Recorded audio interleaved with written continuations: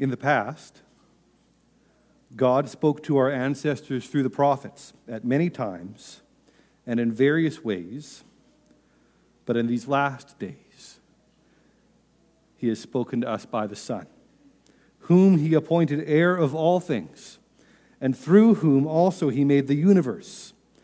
The Son is the radiance of God's glory and the exact representation of his being, sustaining all things by his powerful word. After he had provided purification for sins, he sat down at the right hand of the Majesty in heaven. Let's pray. God, as we enter into Hebrews, this new series, as we seek your word through the Bible, as we look to expand our understanding of who it is that you are, of what you have come to do, of your mission, of your purpose, of your character, of the way that you change us, help our hearts and our minds and our eyes to be open to you.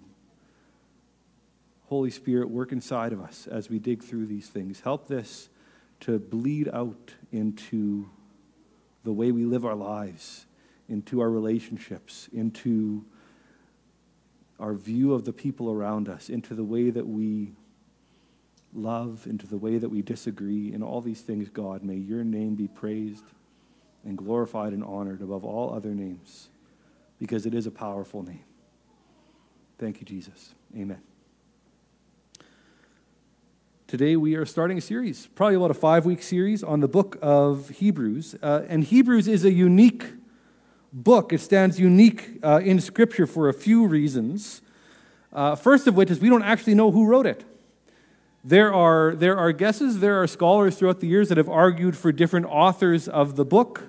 Some have argued that Paul probably wrote the book. Some have argued that Barnabas may have written the book. There are other names that are out there as well. But in the end, we don't know.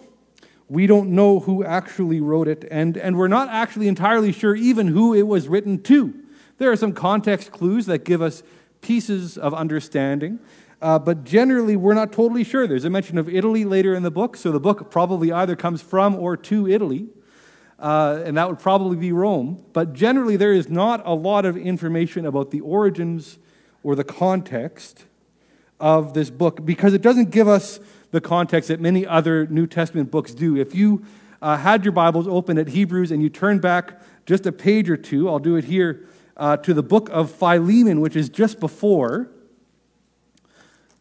then it starts like this. It starts like this. Paul, a prisoner of Christ Jesus, and Timothy, our brother, to Philemon, our dear friend and fellow worker, to Aphia, our sister, to Archippus, our fellow soldier, and to the church that meets in your home, grace to you and peace from God our Father and the Lord Jesus Christ. But Hebrews just jumps right in. And just like I jumped right in at the beginning of this sermon, I actually wanted to do that at the first message. I couldn't help but say good morning before I got up here and started reading the scriptures. I ruined my own punchline because I'm so used to giving you a bit of an introduction. But Hebrews just goes. And in fact, when he describes what he's writing, he doesn't describe it as a letter. Later in the book, he calls it an exhortation. It's a sermon. It's a pastoral letter. It's possibly someone who has been separated from his church for a time, and he's sending this sermon of challenge and of encouragement and of reminder. And you can imagine this maybe being read in a house church, maybe 15 or 20 people gathered around, reading the words of this pastor, this teacher, reminding them of who they follow. And if you read it out loud, if you were to pick up the book and read it, it takes about 35 minutes. It's a good sermon length.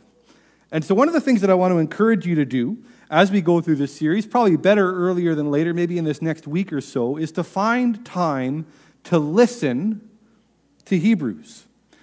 I sent a YouTube link out to a reading of it by video. It's just an audio recording with an image. There are other places that you can go. I have an app on my phone that's called Dwell.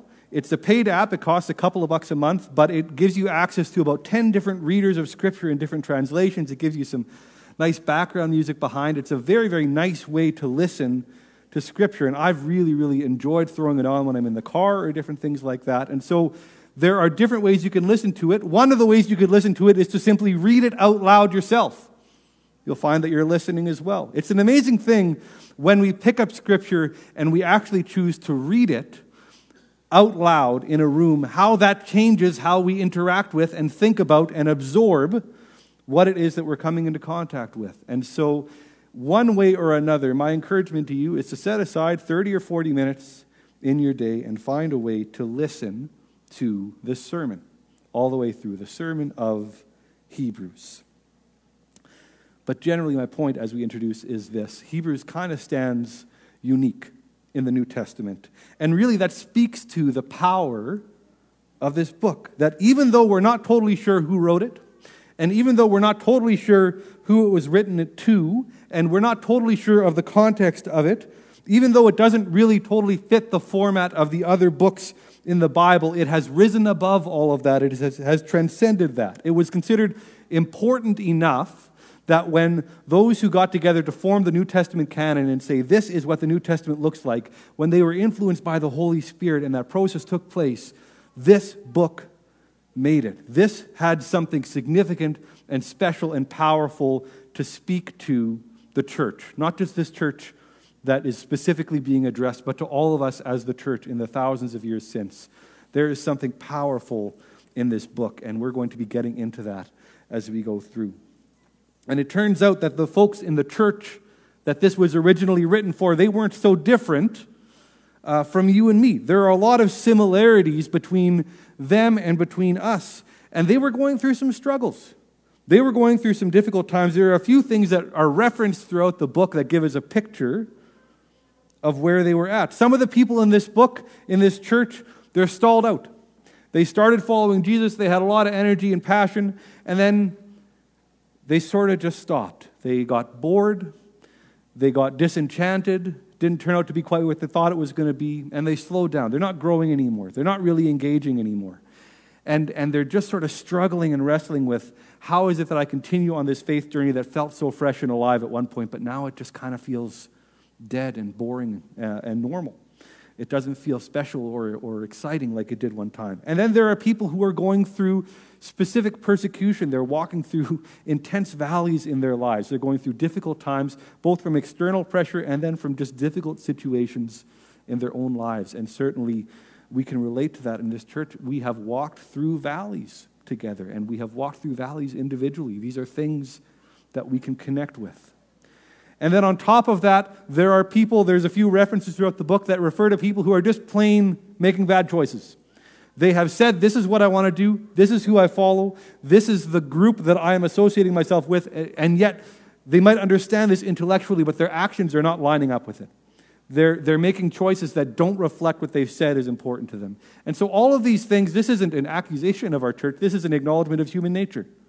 That everyone goes through these things in their lives. And in Pleasant Valley, all of us go through these things in different ways. And so Hebrews is a book that speaks powerfully to us as we recognize that these cycles are a part of our lives, and it speaks words of truth to those of us who are in one of those places right now, who are walking through seasons of difficulty or of doubt or of stagnation where you just don't feel like you're growing. It just doesn't feel like your faith is alive in the way that you wish it was. Hebrews speaks directly into that. It's a powerful book. I want to circle back around to that opening line. In the past, God spoke to our ancestors through the prophets at many times and in various ways, but in these last days, He has spoken to us by His Son. We're the church. And one of the primary identifiers of our community, one of the things that makes us the church, one of our identities, is that we are a people who are being spoken to. Does that make sense? The author of Hebrews, no introduction in this book, no preamble, he jumps right in and he grabs us by the ears. He says, God's talking to you. God's talking to you. Are you listening? And at some level, that might seem like a bit of a silly question. Are you listening? Of course you're listening. You're here. You're stuck listening to me for the next 20 minutes. We're going to be walking through Hebrews together. You're listening. But it's not that simple. And actually, I think you understand this. I think we all get this. that listening, that really listening, is actually an incredibly difficult thing to do. Most of our listening in life is half-hearted. It's sort of distracted. It's thinking about other places or other things or other issues. It's incredibly difficult to listen well, and I'm certainly guilty of this. Maybe you can relate with me here. When Aaron and I were dating, back in Bible college, and we would go out somewhere for coffee. Remember going out for coffee? When we would go out for coffee, and we would sit across the table, and I would listen to every single word that she had to say. I desperately wanted to know more about this woman in front of me, and what was she thinking, and what did she like, and what did she not like, and where did she come from, and what did she think about me, and all of this. It was this sort of intense listening that I was doing. And as we continued to date, and as we got engaged, and as we've now been married for over 10 years, it's not that I care less, and it's not that I love her less. I love her more than I ever have. But I probably don't listen as well. I'm probably a little overconfident that I kind of know what she's going to say before she says it. I don't have that same level of curiosity maybe that I had at one point, and I've stopped listening quite as well as I should. And this is a little bit shameful for me, but I hope that at least some of you can relate to this. Sometimes she'll be talking to me, and I'll be giving every indication that I'm listening. I'll be making eye contact, and I'll be nodding my head, and I might go, uh-huh, or yeah, or these sorts of things. And then at the end, I realize there's a pause, and there's been a question asked, and I actually don't have any idea what she wants from me at that point because I haven't really been listening. I've been thinking about the sermon that I'm writing, or I've been thinking about the Jets game, or I've been thinking about something that's on my to-do list, and my head's been somewhere else completely, even though it kind of looks like I'm listening. And I've got two choices at that point, right? One is I can answer. I can go in blind and kind of hope that I get the right answer that she's looking for and hope that I'm not signing up for something that I actually don't want to be doing. Or I can step back and I can kind of humbly say, you know what? I wasn't listening. I looked like I was listening. I even actually kind of thought that I was listening, but when I actually think back, I don't know anything about what you just said, and I need you to repeat it for me. Could you do that for me? Is that something that you can identify with? Or how about this? This is something I think that we can all identify with. When you start a story or start telling a joke or start talking about your day to somebody, and a sentence or two in it becomes very clear that the other person is not paying any attention to what it is that you are saying.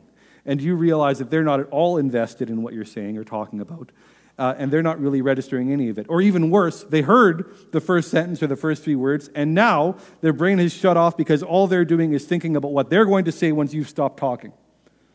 That is something I think that we can all relate with too. So this is the trouble with listening. It is a difficult thing to do. Can you relate to that? Do you need me to repeat it?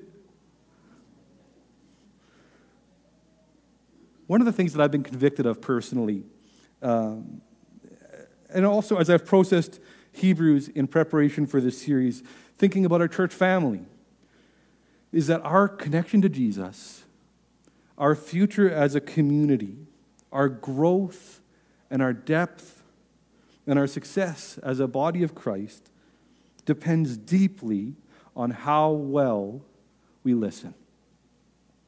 It requires us as a community to take on a posture of listening, to approach God's Word, to listen to God's Spirit with humility, with a setting aside of our own agenda or our own plan, and a humble listening to what it is that God wants to say to us.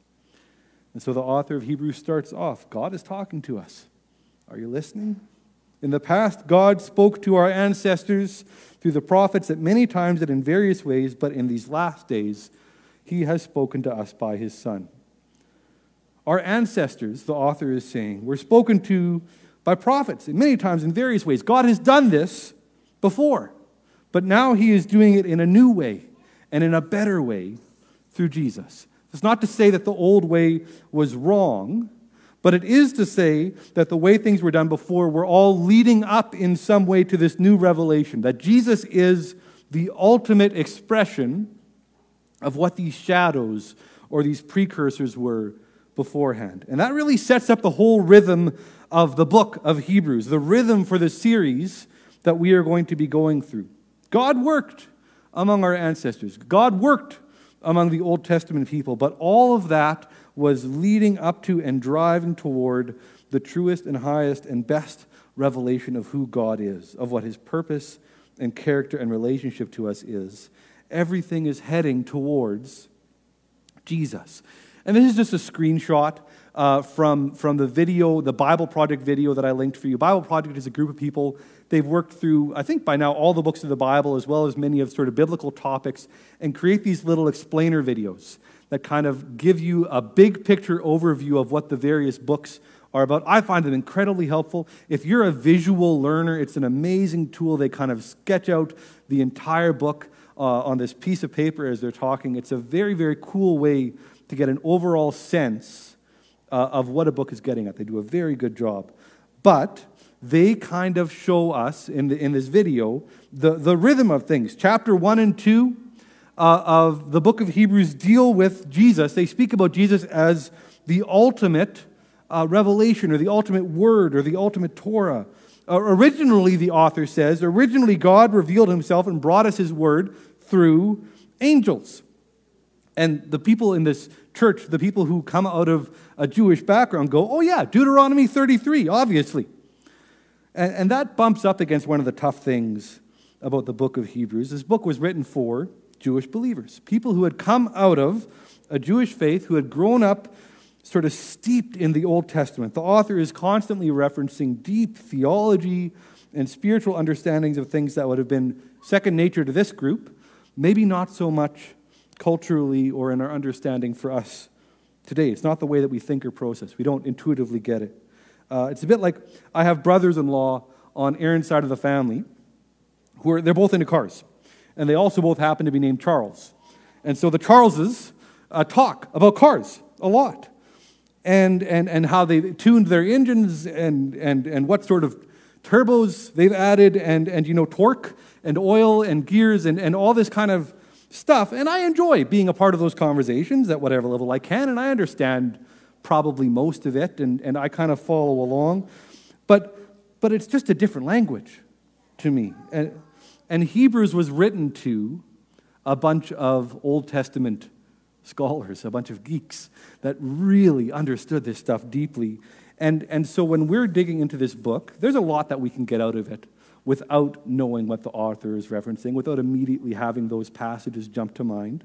But there's also some that will fly over our heads without a bit of heavy lifting and some paying attention to the study notes and the cross-reference notes that you find in your Bibles. But that's a side note. We're going to have fun digging through some Old Testament stuff over the course of this passage. But the author here is saying, you all know about the angels from Deuteronomy and how they fit into our theology and revelation, but Jesus is better than that. He's a better revelation, and he's a better ruler than the angels. And then chapters 3 and 4 look at Moses and Joshua and the search for the promised land, and they're wandering in the desert, and they're looking to find rest, and they're looking to find closure to their journey, but they never truly find it. And Jesus brings true rest. He brings the perfect promised land.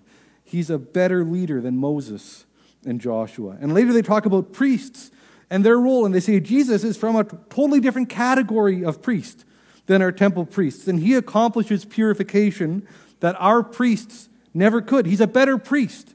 He's a greater priest. And then they speak about sacrifices. And Jesus, of course, we know this. We went through the Easter story. Jesus is the perfect sacrifice for us. He accomplishes what nothing else could. Over and over, the same rhythm is repeated. In the past, God did it one way, but it was impermanent. It was imperfect. It was only for a time, and it was all leading towards, all driving towards Jesus. Jesus is the ultimate fulfillment of previous revelations, of all the things that God has been doing in the past. And the author of this book just pulls out reference after reference and excitedly draws the listener into this pattern. Everything in the Old Testament was pointing here. This is where it was all headed. And that really is the whole story of the Bible and how God created us with a purpose that we've fallen short of, and we've twisted and we've distorted it, and sin has twisted and distorted it. And God is doing what is necessary to restore us and creation back to what we were originally made for. And the ultimate expression of that is in Jesus Christ. And Jesus is speaking to us. Are we ready to listen? And just in case you weren't totally sure, as we're entering into this, just in case his church that this Hebrew author is speaking to wasn't quite ready to listen, the author front loads this book with an overflowing list of Jesus' accomplishments and titles in the first 3 verses. That's all we're really going to get into today, is the first 3 verses of this first chapter. I promise the rest of the series will move quicker than this. But this verse 2 and 3 sort of serve as a resume or a list of qualifications or credentials that establish or prove that Jesus is someone who is worth listening to. In the past, God spoke to our ancestors through the prophets at many times and in various ways, but in these last days he has spoken to us by his Son, whom he appointed heir of all things, and through whom also he made the universe. The Son is the radiance of God's glory and the exact representation of his being, sustaining all things by his powerful word. After he had provided purification for sins, he sat down at the right hand of the Majesty in heaven. And here we see wordplay and choices that are meant to tie back in to Old Testament scriptures. In these 2 verses, there are 7 different references or statements on the nature of Jesus that set up his authority as a voice that is worth listening to. And in the time we have left, as we prepare to jump into this book over the next few weeks, I want to walk through these 7 credentials or statements on who Jesus is. So first, Jesus is the greater inheritor. Verse 2 says that Christ has been appointed heir of all things. And again, the listening ears would have perked up and gone, oh, that's Psalm 2. That's Psalm 2 language. Specifically, verses 7 and 8, the Lord speaking in the psalm saying, "You are my son, and today I have become your father. Ask me, and I will make the nations your inheritance, the ends of the earth your possession." Jesus, Hebrews is saying, is the king who was to come, the one who could inherit all the nations. Colossians 1:16 says that all things were created for him. You could also say that are translated as all things were created toward him. Isn't that beautiful? The universe has momentum. Everything in creation in some way is a signpost or a direction pointing to or flowing to its true inheritor. Jesus is royalty. I was trying to think of a royalty example. I don't think Justin Trudeau is the right pull here. And I was trying to figure out who would be the guy, Queen Elizabeth or I don't know, Tom Hanks? I didn't know, but so I reached out to Mike Thiessen and Matt Clausen and just said, hey, you guys, I'm trying to come up with a name here. Who would be somebody that would connect with this church as being royalty? Like if they walked in, this would be a big deal. And immediately Matt Clausen said, Michael W. Smith.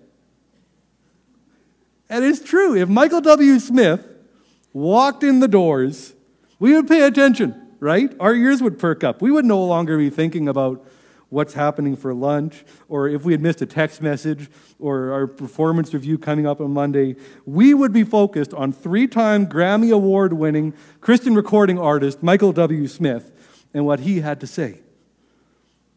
And that's a silly example. But Christ is true and ultimate royalty, the heir to all that is.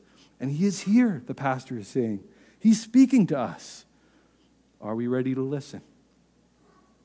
Second, Jesus is creator. He is heir of all things, and through whom also he made the universe.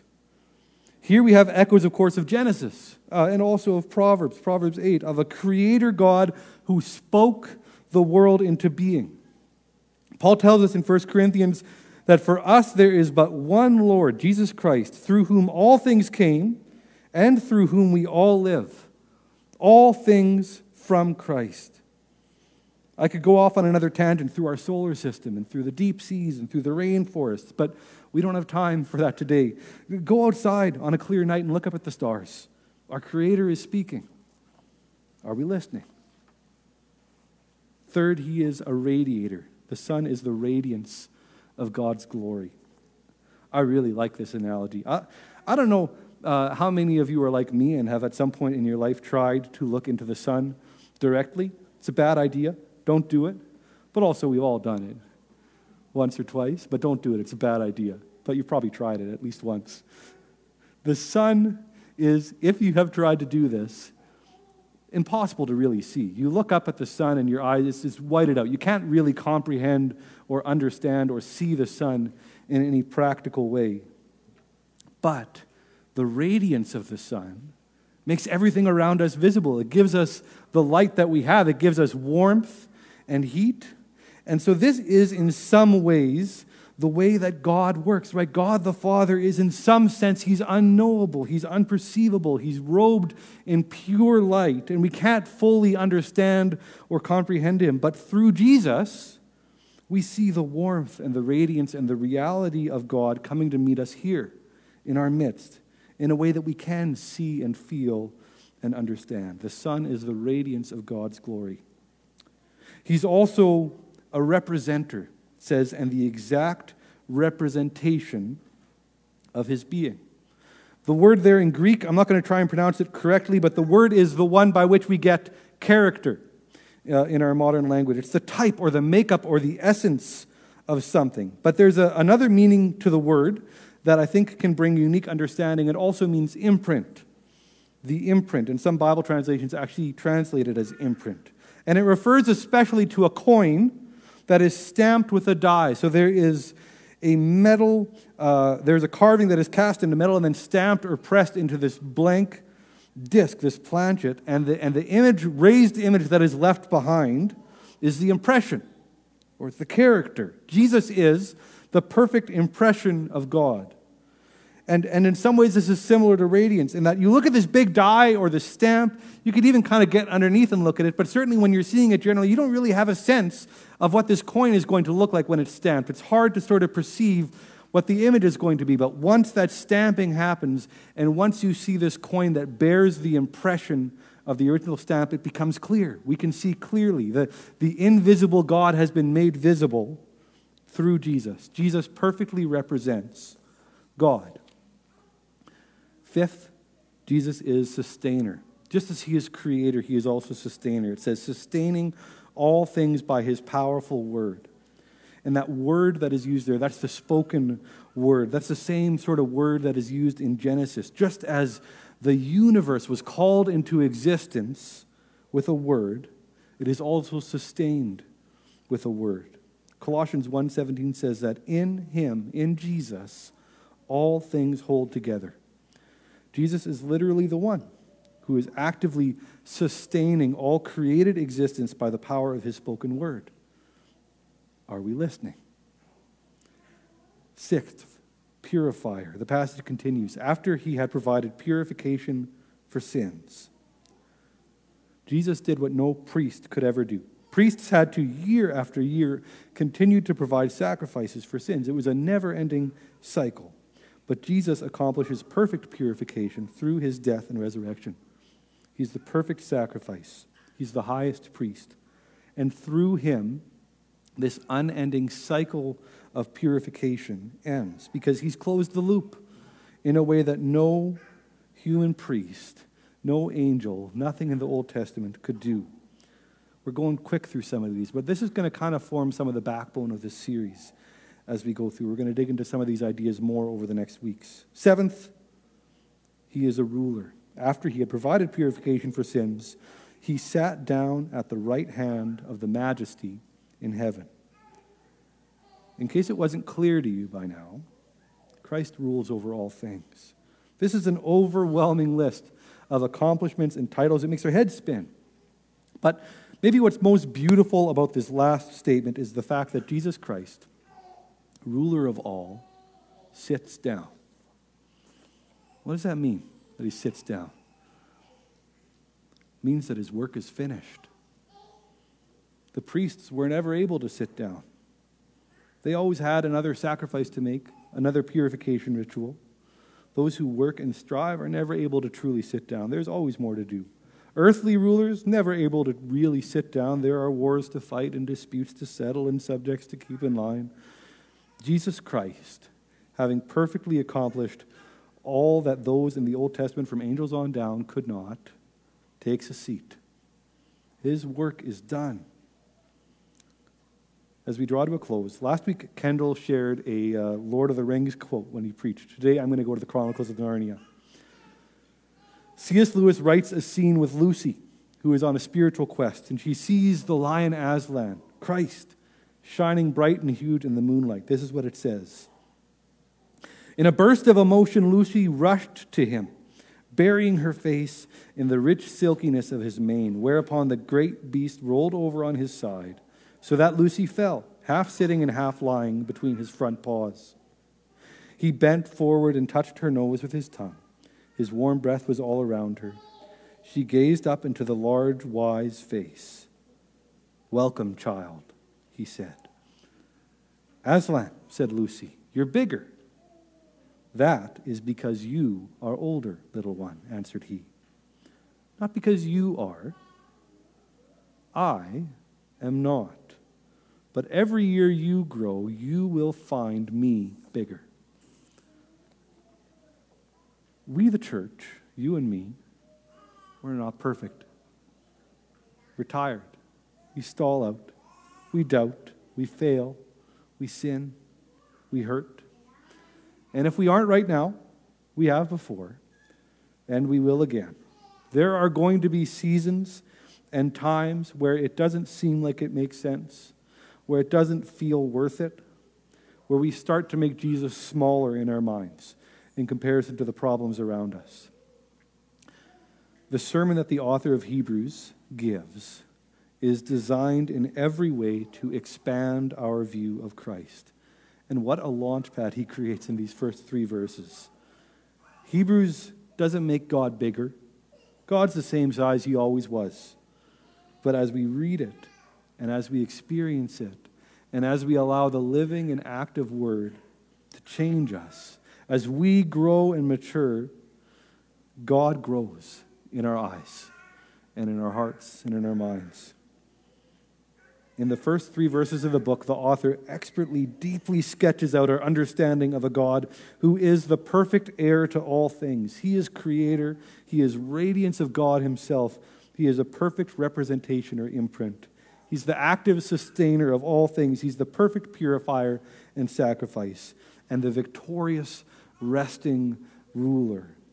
And he, this God, is speaking to us.